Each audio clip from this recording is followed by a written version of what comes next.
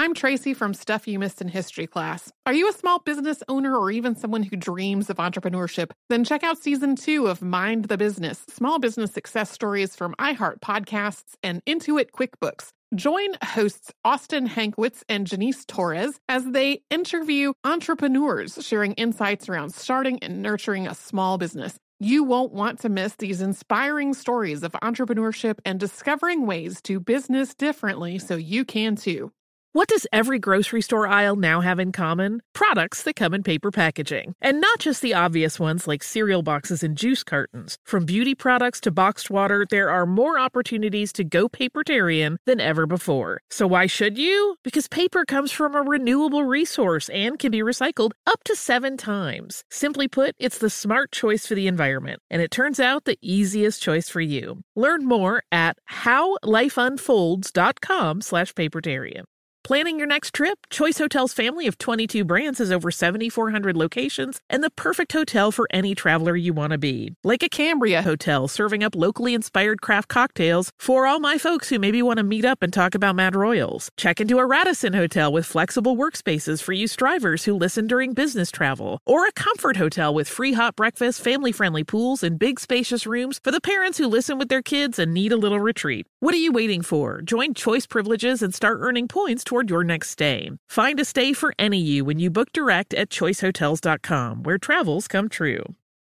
When you think about the future, what kind of technology do you envision? Whatever the future holds, artificial intelligence will undoubtedly be at the heart of it all. Join Graham Class as he hosts Season 2 of Technically Speaking, an Intel podcast, and hear from the minds transforming healthcare, retail, entertainment, personal computing, and more with the help of AI. Tune in every other Tuesday and explore the latest technology that's changing our world today and creating a more accessible tomorrow. Listen to Technically Speaking, an Intel podcast on the iHeartRadio app, Apple Podcasts, or wherever you get your podcasts. Welcome to Stuff You Missed in History class from HowStuffWorks.com.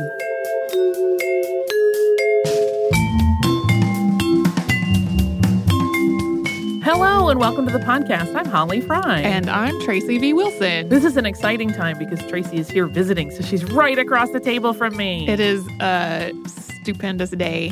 It is also an exciting time because I have just launched a new podcast. Yes, you have. Called Drawn, the Story of Animation, which is about animation. It is. And to prep for that podcast, producer Noel and I actually traveled all over the place and interviewed dozens and dozens of people in the animation industry.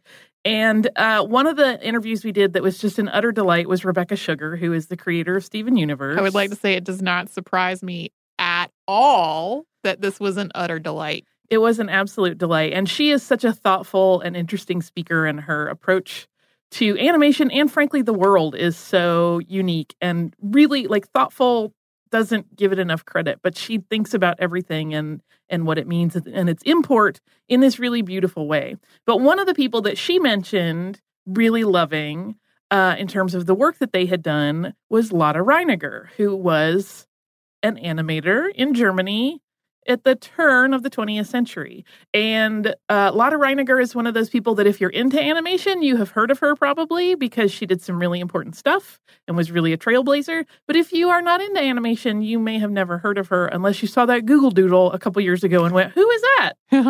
That was Lotte Reiniger. And so I thought she merited her own episode. Yes. You may have seen bits of her work or things that were influenced by her work. Her work is influential. Yeah. There is actually a segment in an episode of Steven Universe that's based on her work. There are a couple other cartoons where you see things that show up because her work is unique and it was pretty much the same her entire career. So it's really easy to spot when people have been influenced by it. Right. So Lotte was born Charlotte Elizabeth Eleanor Reiniger at the very end of the 19th century on June 2nd, 1899. She was born in Berlin, Charlottenburg, Germany.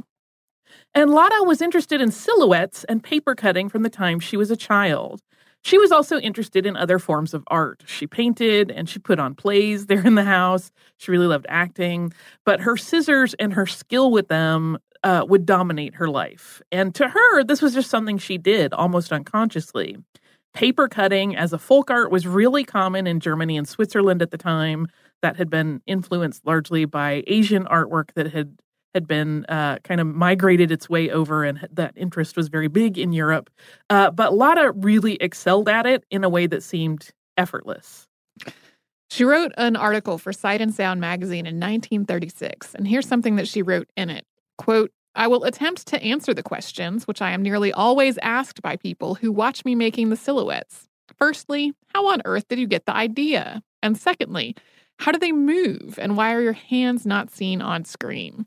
The answer to the first is to be found in the short and simple history of my own life. I never had the feeling that my silhouette cutting was an idea. It so happened that I could always do it quite easily, as you will see from what follows. I could cut silhouettes almost as soon as I could manage to hold a pair of scissors.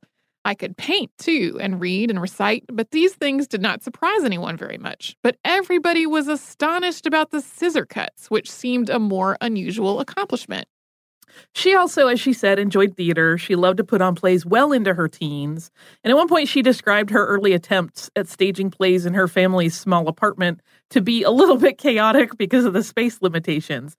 But then when she started using her silhouettes to put on shows, it solved the problem. She made herself a small little shadow theater, and she staged, among other things, Shakespearean plays in it. When she started studying under theatrical director Max Reinhardt, she would watch all of the plays staged at the theater from the wings. And she was so taken by the actors as seen from that angle that she started cutting out silhouettes of them while she was watching the shows. Yeah, it really was like one of those things. It's almost how if you know someone who knits and they take their knitting everywhere with them and they'll have full, long conversations with you while they're banging out a sweater or something. Very similar. She would just have the scissors and paper all the time. She started her professional career at 17, when she was hired first to make title cards and then to make rat puppets for director Paul Wegener. Those rats were for the film The Pied Piper of Hamelin. And Lotte had actually been inspired to study with Reinhardt at the theater after attending a lecture by Wegener, which had led her to the decision to become an actress. Wegener had first tried to use live rats for his film, but they panicked and they ran everywhere except after the actor playing the Pied Piper, which was what the action called for. So he ended up having to go with the wooden rats, which had earlier been dismissed as too time-consuming a possibility. Wegener had seen Lotte backstage at the theater run by Max Reinhardt, cutting out all her silhouettes, and he was fascinated. He liked the way she captured movement with paper and shadow, and he introduced her to other artists who were experimenting with the new medium of animation. And just as Wegener had been fascinated with her cutouts, she was fascinated with animation. Later writing, quote, "This was in 1919, and the work was so interesting that from that time I have rarely done anything else." Within a couple of years, Lotte was making her own films, short silhouette animations for the German Institute of Cultural Research. And this institute was set up to be sort of a workshop where art and science came together in film, and it quickly became identified as a nexus of experimental animation. So during those early years, Lotte's love of fairy tales was a prime force in this creative endeavor. Her 1922 short animation of the Cinderella story is captivating. It starts out with the animator's hands visible as silhouettes. It shows Cinderella being cut from the paper to come to life, almost as if by magic. Yeah, I was watching this last night while I was prepping.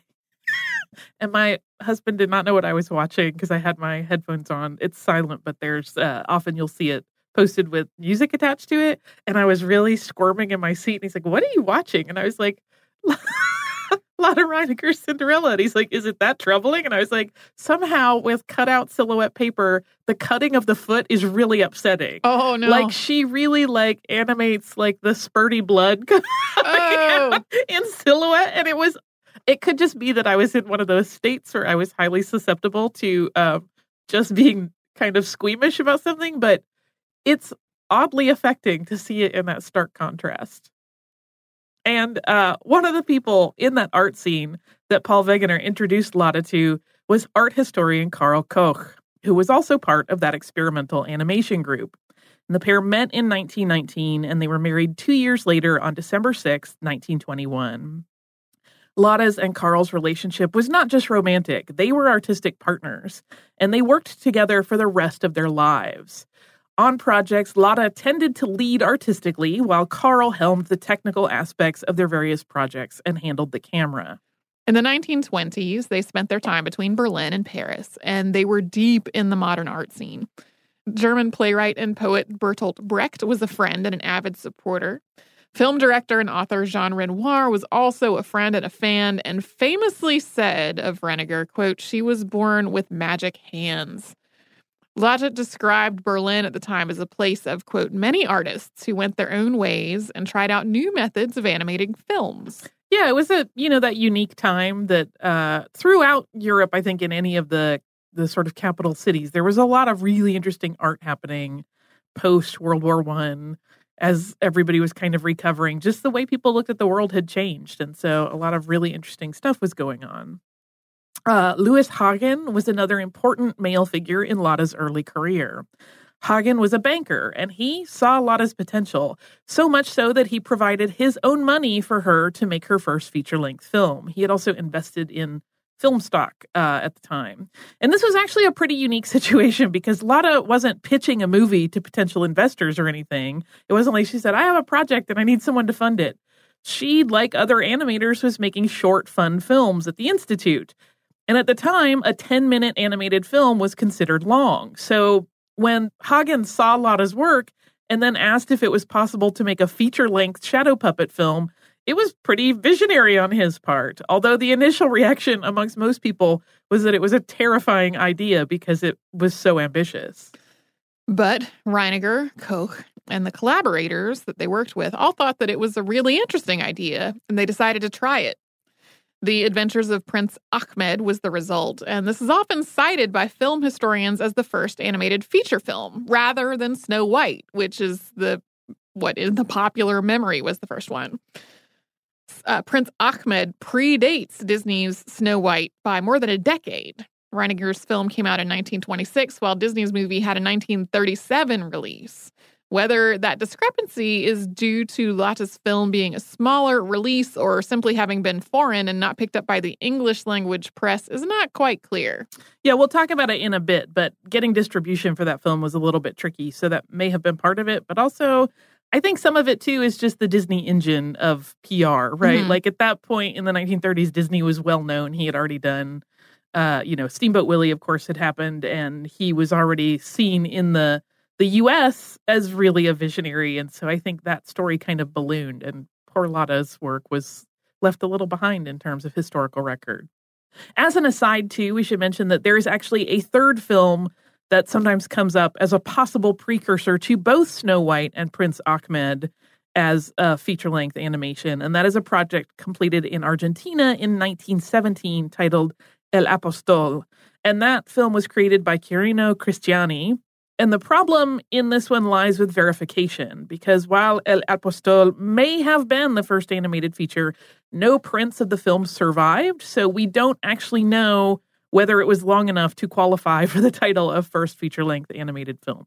We are going to talk more about the specifics of the Adventures of Prince Ahmed and how it was made, but first we are going to pause for a sponsor break.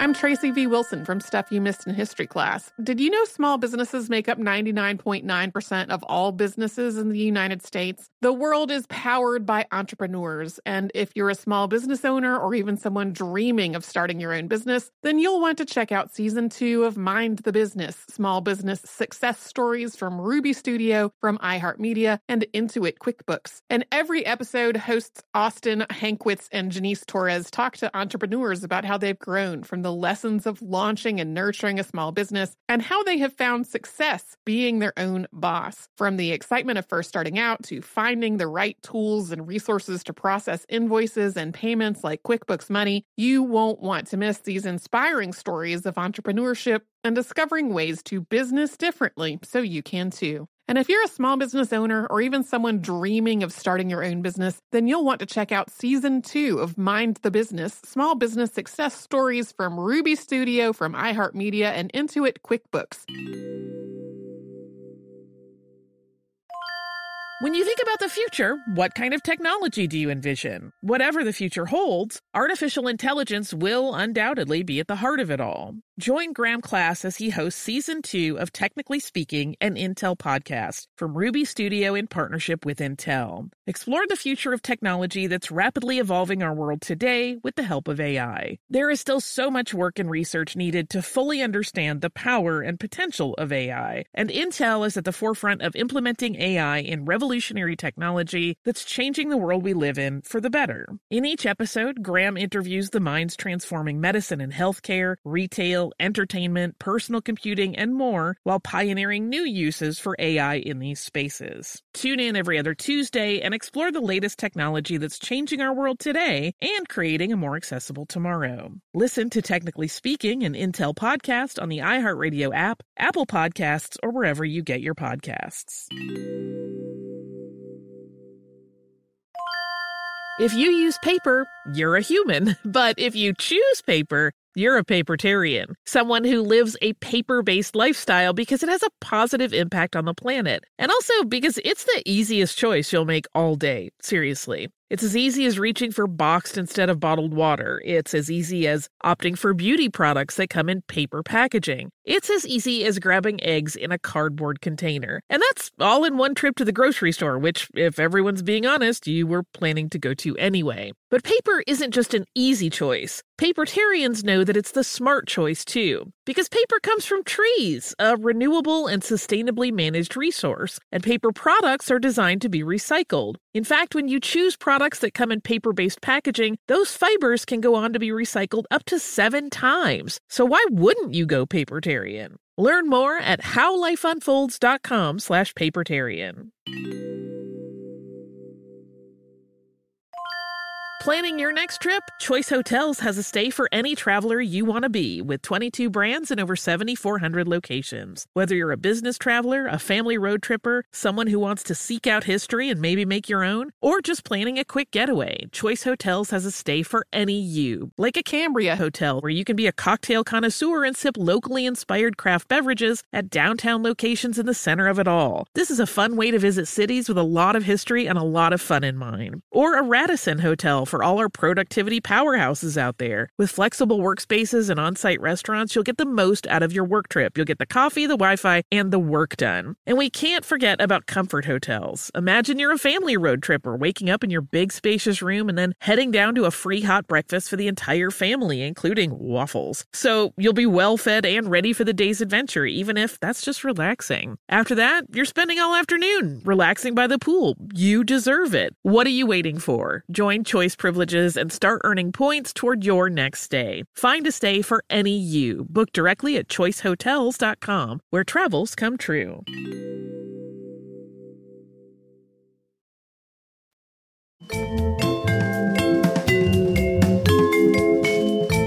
The production of Prince Ahmed ran from 1923 to 1926.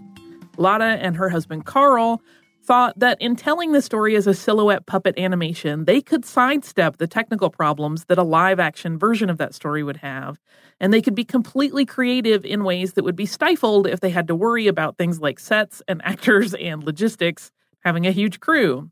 For example, a demon made with a paper cutout wouldn't have any of the limitations that it would in live action. You wouldn't have to worry about a costume looking right or realistic or any of that. And similarly, carpets and horses could take flight without a massive crew wrangling pulleys or worrying about actor safety. The film wasn't made by the two of them alone. They had a small team to help them bring the idea to life. The banker, Louis Hagen, set up an attic studio for the production. Carl Koch was the producer. Ladet designed, cut, and animated all the characters and the backgrounds. Walter Ruttmann headed up the special effects, creating the fire and the volcanoes and the magic. And Bertold Bartosch created a sea storm for the film. Alexander Cardan and Walter Turk worked as Lada's assistants since her workload was huge. Yeah, and these were all people that had come out of that same Institute of Animation. So they were all friends and collaborators. And they had decided early on in the process that they were going to adapt something from the Arabian Nights. And the idea was that they wanted to select a subject, like we were saying above, that could only be done with the unique opportunities that Lada's shadow puppets offered. The team pored over the stories of the Arabian Nights, and they finally selected the elements that they felt would be perfect for the film style that they were planning. And then they assembled those elements into a narrative, and they refined their script until Prince Ahmed's story emerged. As the team worked, they were really breaking new ground. The idea of making a film in stop motion with silhouette puppets was new. They didn't even know if what they were filming would work until they had the film developed. So they were working with the knowledge that all the effort they were putting in could turn out to be for nothing. Yeah, nowadays when people do stop action, they can look right back at it on digital and be like, oh yeah, that one worked. Oh no, we got to go back. Whereas they would be like, we spent 12 hours setting up these shots and we have garbage. Oh no. It should be a heartbreaking way to do it. And this was understandably really stressful for Lada. There's a lot of talk anytime you're reading about the production of Prince Ahmed about how she was having some very real anxiety issues. In addition to the unknown nature of the outcome, the attic studio that Hagen set up wasn't very tall. To set up the camera that they needed over the animation table, they had to use all of the vertical space available, which meant that Lada was working on a table that was very close to the floor. And she actually sat on a seat that had been removed from a car and then placed directly on the floor as she assembled shots. And this vertical setup was actually very similar, but again, predated the multiplane camera that was used by Disney when Snow White was being made in the 1930s. Wolfgang Zeller was brought in to compose the film's music. And because film didn't have embedded sound at this point, it was common for an orchestra to play live with the films. Frames with cues for the conductor were spliced into the adventures of Prince Ahmed so that the score would perfectly complement the visuals on screen. The score was one of those things that Lada really felt like would provide this support structure for the story and like just give it that extra little something that it might need. So that was also a kind of ambitious thing in the midst of early animation. And we'll talk a little bit about how she timed that out in a bit. There were also some financial challenges that happened during the 3 years of film production. So the German economy, of course, was still in a period of recovery from the First World War. And as the country tried to stabilize, there were times when it looked like their backer Hagen might not be able to keep paying for the project. But he was really quite dedicated, even though in the end he never made any money off of this investment, but he really was devoted to it. And they managed to pull it through, and they finished the film in early 1926. But even once the film was complete, there was a problem. No theaters wanted to show it. They felt like it didn't look like a complete film. So Lada and her team took on a second project, which was staging a premiere. In May of 1926, The Adventures of Prince Ahmed was shown in a small theater in northern Berlin to a delighted audience, with Wolfgang Zeller himself conducting the orchestra. Yeah, apparently he got his usual orchestra to kind of do it as a favor to him because they were basically doing this whole thing on a shoestring. And this screening turned out to be something of a comedy of errors. Reiniger and her team had asked everyone they knew in the arts community to invite people. And they did that. And they were thinking, oh, it's on a Sunday afternoon. No one's going to come anyway. But it turned up that way more people showed up than they were expecting. So many so that there were arguments among attendees as they tried to jockey for seats. And then the lens on the projector broke. So Karl Koch went on a desperate adventure to try to get a replacement. Even though it was Sunday afternoon and all the shops were closed, he did manage to, however, because of the kindness of a shopkeeper. Police arrived and they tried to shut the whole event down because the theater was overcrowded. And then towards the end, when all of that was taken care of, Lada spotted smoke and she thought that the nitrate film had actually caught fire. But thankfully, that smoke was coming from damp sacks that had been stacked on a heating vent. It was more of a steam situation, although probably not terribly safe.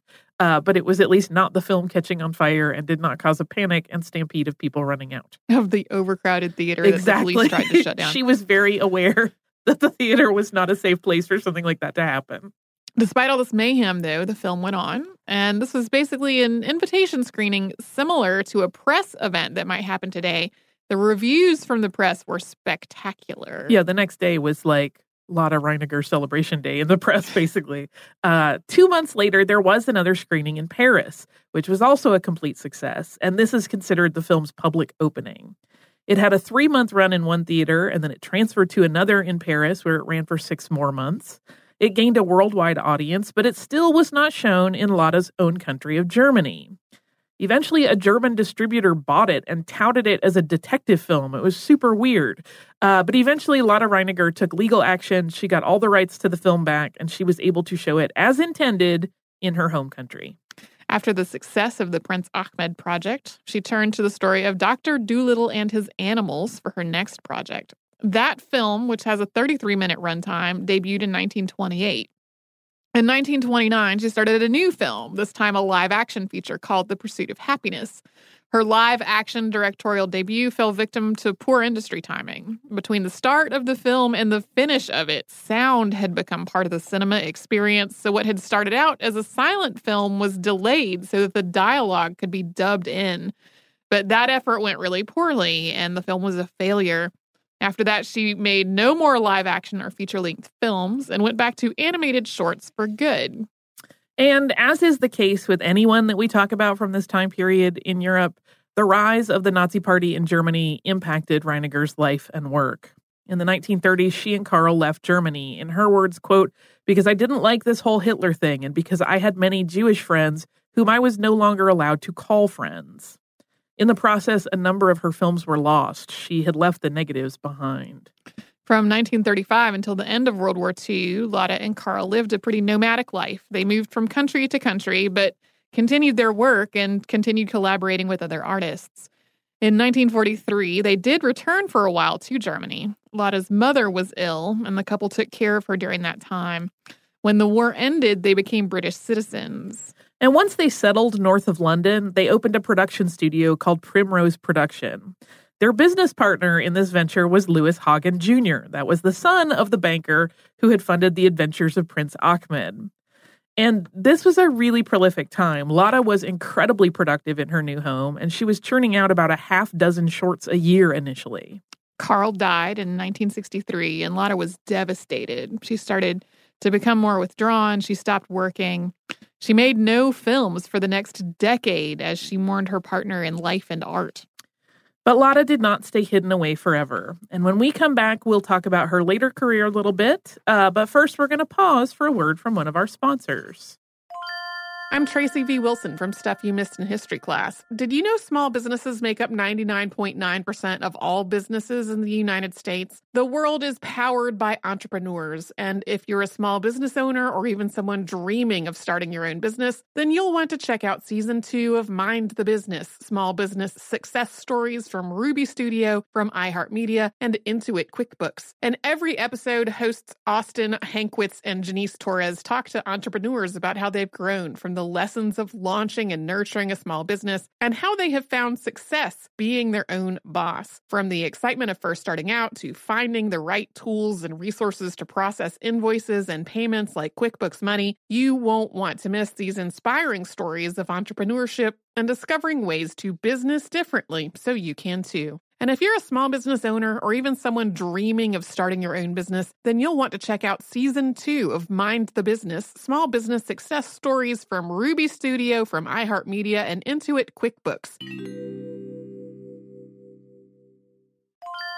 When you think about the future, what kind of technology do you envision? Whatever the future holds, artificial intelligence will undoubtedly be at the heart of it all. Join Graham Class as he hosts Season 2 of Technically Speaking, an Intel podcast from Ruby Studio in partnership with Intel. Explore the future of technology that's rapidly evolving our world today with the help of AI. There is still so much work and research needed to fully understand the power and potential of AI, and Intel is at the forefront of implementing AI in revolutionary technology that's changing the world we live in for the better. In each episode, Graham interviews the minds transforming medicine and healthcare, retail, entertainment, personal computing, and more, while pioneering new uses for AI in these spaces. Tune in every other Tuesday and explore the latest technology that's changing our world today and creating a more accessible tomorrow. Listen to Technically Speaking, an Intel podcast on the iHeartRadio app, Apple Podcasts, or wherever you get your podcasts. If you use paper, you're a human. But if you choose paper, you're a papertarian, someone who lives a paper-based lifestyle because it has a positive impact on the planet, and also because it's the easiest choice you'll make all day. Seriously. It's as easy as reaching for boxed instead of bottled water. It's as easy as opting for beauty products that come in paper packaging. It's as easy as grabbing eggs in a cardboard container. And that's all in one trip to the grocery store, which, if everyone's being honest, you were planning to go to anyway. But paper isn't just an easy choice. Papertarians know that it's the smart choice, too. Because paper comes from trees, a renewable and sustainably managed resource, and paper products are designed to be recycled. In fact, when you choose products that come in paper-based packaging, those fibers can go on to be recycled up to 7 times. So why wouldn't you go papertarian? Learn more at howlifeunfolds.com/papertarian. Planning your next trip? Choice Hotels has a stay for any traveler you want to be, with 22 brands and over 7,400 locations. Whether you're a business traveler, a family road tripper, someone who wants to seek out history and maybe make your own, or just planning a quick getaway, Choice Hotels has a stay for any you. Like a Cambria Hotel, where you can be a cocktail connoisseur and sip locally inspired craft beverages at downtown locations in the center of it all. This is a fun way to visit cities with a lot of history and a lot of fun in mind. Or a Radisson Hotel for all our productivity powerhouses out there. With flexible workspaces and on-site restaurants, you'll get the most out of your work trip. You'll get the coffee, the Wi-Fi, and the work done. And we can't forget about comfort hotels. Imagine you're a family road tripper, waking up in your big spacious room and then heading down to a free hot breakfast for the entire family, including waffles. So you'll be well fed and ready for the day's adventure, even if that's just relaxing. After that, you're spending all afternoon relaxing by the pool. You deserve it. What are you waiting for? Join Choice Privileges and start earning points toward your next stay. Find a stay for any you. Book directly at choicehotels.com, where travels come true.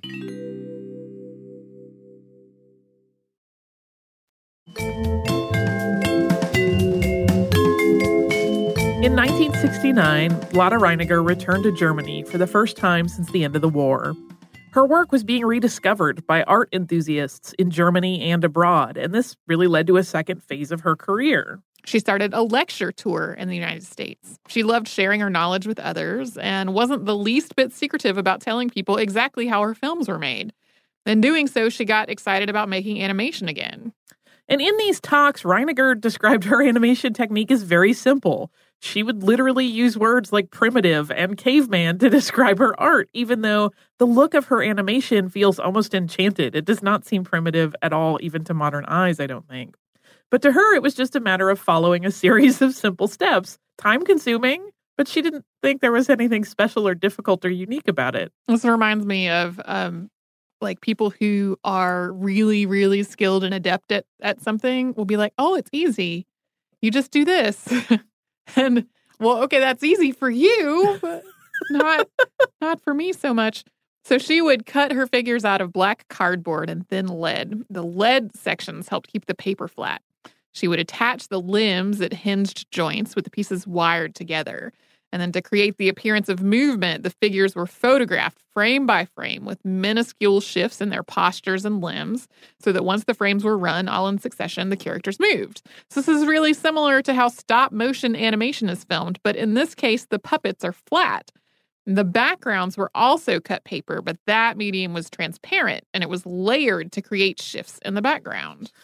Yeah, her background stuff is so beautiful and looks so rich to me. I just encourage everybody to watch one of hers because you'll be like, that's just paper. But it's really, really beautiful. The figures and the backgrounds were laid on a backlit glass table for photography. And the light was bright enough that it caused the various wires at the hinges to disappear visually as the frames were captured one by one on that camera suspended over the glass table. To keep the soundtrack and the animation timed together, Lotte would time out the soundtrack and then use that to calculate how many frames she needed for the piece of music she was using based on needing 24 frames per second. And that calculation was basically a shot list as she advanced her camera one frame at a time to create the finished piece of film. There are an estimated 300,000 shots in Prince Ahmed. Yeah, to elaborate on that just a little. So basically she'd be like, okay, this music has 4 bars of this melody that I want to use, and it takes 6 seconds or whatever. I'm probably coming up with completely ridiculous numbers here. But then she would multiply that by 24 and realize that was the number of frames she had for this character to gesture carefully or whatever. And so she would break that down and be like, that means I have to move it this much per frame to complete this gesture. Painstaking. Yes, but to her, it's so simple. Mm-hmm. There's a really good video that I will include in the show notes that was made kind of later in her life that is a little bit of a mind blower because it is that thing where it's somebody that goes, it's so easy. And you see her cutting out a character from one of her things.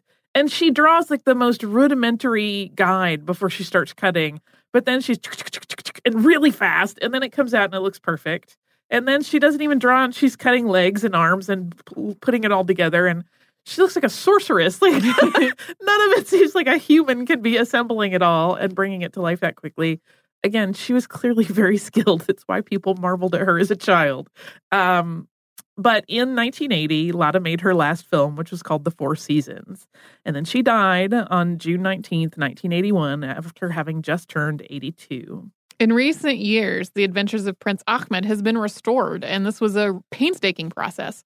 As we mentioned earlier, there was no existing camera negative, and none of the original German prints survived either. But the British Film Institute has a colored nitrate positive of the film with English intertitles. Those are those transition cards that appear in older films so the audience can read exposition or character dialogue. This is a copy that is meant to be used to create other copies. Because of its delicate nature and because they realized this is an important thing to preserve, 3 black and white duplicate negatives were made of that nitrate positive over the years. One in 1945, one in 1955, and one in 1969. And then those copies were the ones that were used to make additional copies of the film. But the nitrate positive has been well cared for, and it is in relatively good shape. So the film restoration lab, L'Immagine Ritrovata in Bologna, Italy, was able to make a new, beautiful copy of the film with the score intact. It was released by Milestone Films in 2001, and it's now available on home video, so a whole new audience can discover this very haunting and imaginative artistry. Yeah, it's a really fun movie. I have not been able to find it. I saw a note somewhere that someone said it had been on Filmstruck if you are a subscriber to that service and you want to see it, but I can't find it on Filmstruck currently. So I don't know if it's like Netflix where some things come and go, but it is available on home video if you are looking for it. Over the course of her 6-decade career, Lotte Reiniger made almost 60 films. This is a woman working in animation, directing all of these films, which is why people call her a trailblazer. But she was so under the radar, I think, particularly for U.S.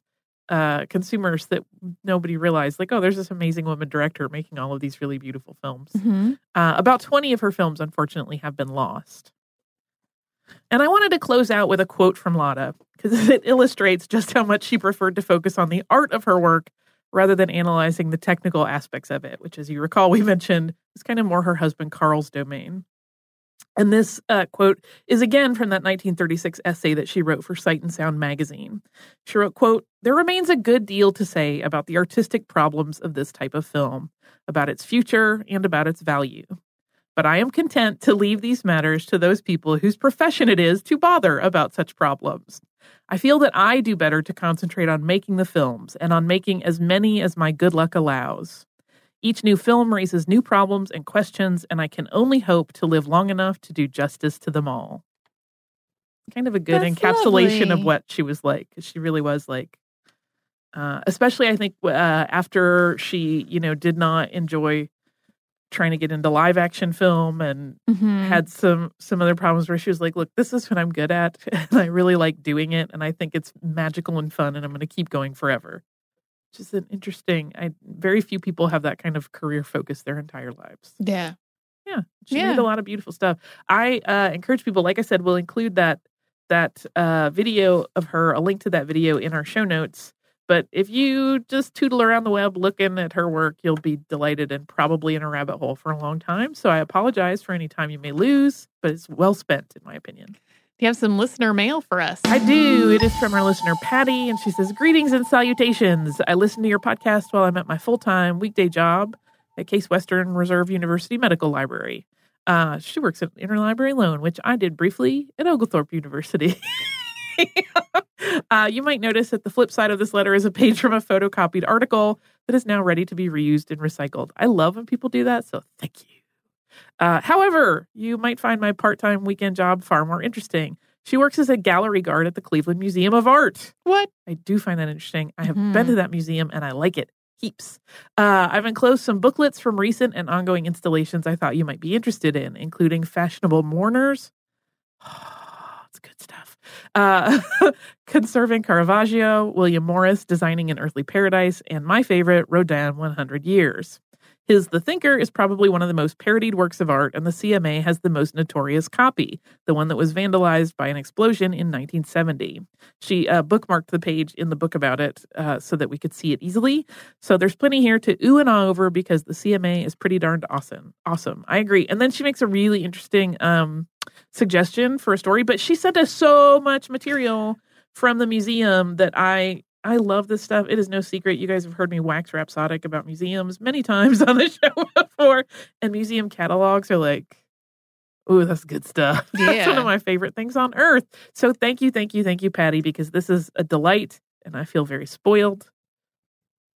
I love it. I will be kept very busy and out of trouble, hopefully, for a while with these. I saw them sitting here on the table, and because I'm not in this studio physically with you often, it didn't occur to me that they were something that you brought in here for listener mail. I was like, who left all this art on the table? That's cool. It is cool. And it was Patty.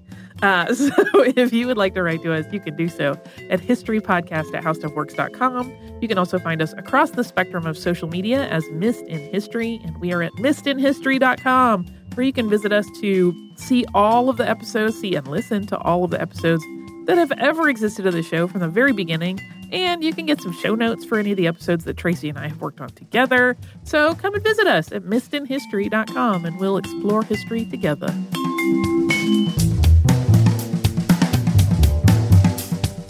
For more on this and thousands of other topics, visit howstuffworks.com.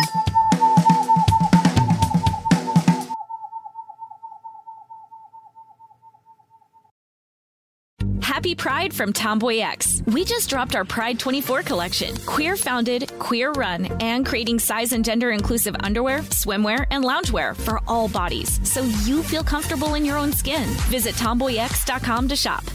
Xfinity has free premium networks for everyone this month, no matter what kind of entertainment you love. Addicted to true crime? Catch killer cases and more spine-tingling shows on A&E Crime Central. Crave adventure? Explore Asian action movies on Hi-Ya. Searching for something extreme? Check out skating, snowboarding, and more on Fuel TV Plus, the global home of action sports. And find crowd-pleasing bops on iHeartRadio's Hit Nation playlist. There's new free shows and movies to love every week. Say free this week in your Xfinity voice remote. Xumo Play is your destination for endless entertainment. With a diverse lineup of 350 plus live channels, movies, and full TV series, you'll easily find something to watch right away. And the best part? It's all free. Love music? Get lost in the 90s with iHeart 90s, dance away with hip-hop beats, and more on the iHeartRadio music channels. No logins, no signups, no accounts, no hassle. So what are you waiting for? Start streaming at play.xumo.com or download from the app and Google Play stores today. All you can stream with Xumo Play. This is Malcolm Gladwell from Revisionist History. eBay Motors is here for the ride. With some elbow grease, fresh installs, and a whole lot of love, you transformed 100,000 miles and a body full of rust into a drive that's all your own. Brake kits, LED headlights, whatever you need, eBay Motors has it. And with eBay Guaranteed Fit, it's guaranteed to fit your ride the first time, every time, or your money back. Plus, at these prices, you're burning rubber, not cash. Keep your ride or die alive at ebaymotors.com. Eligible items only. Exclusions apply.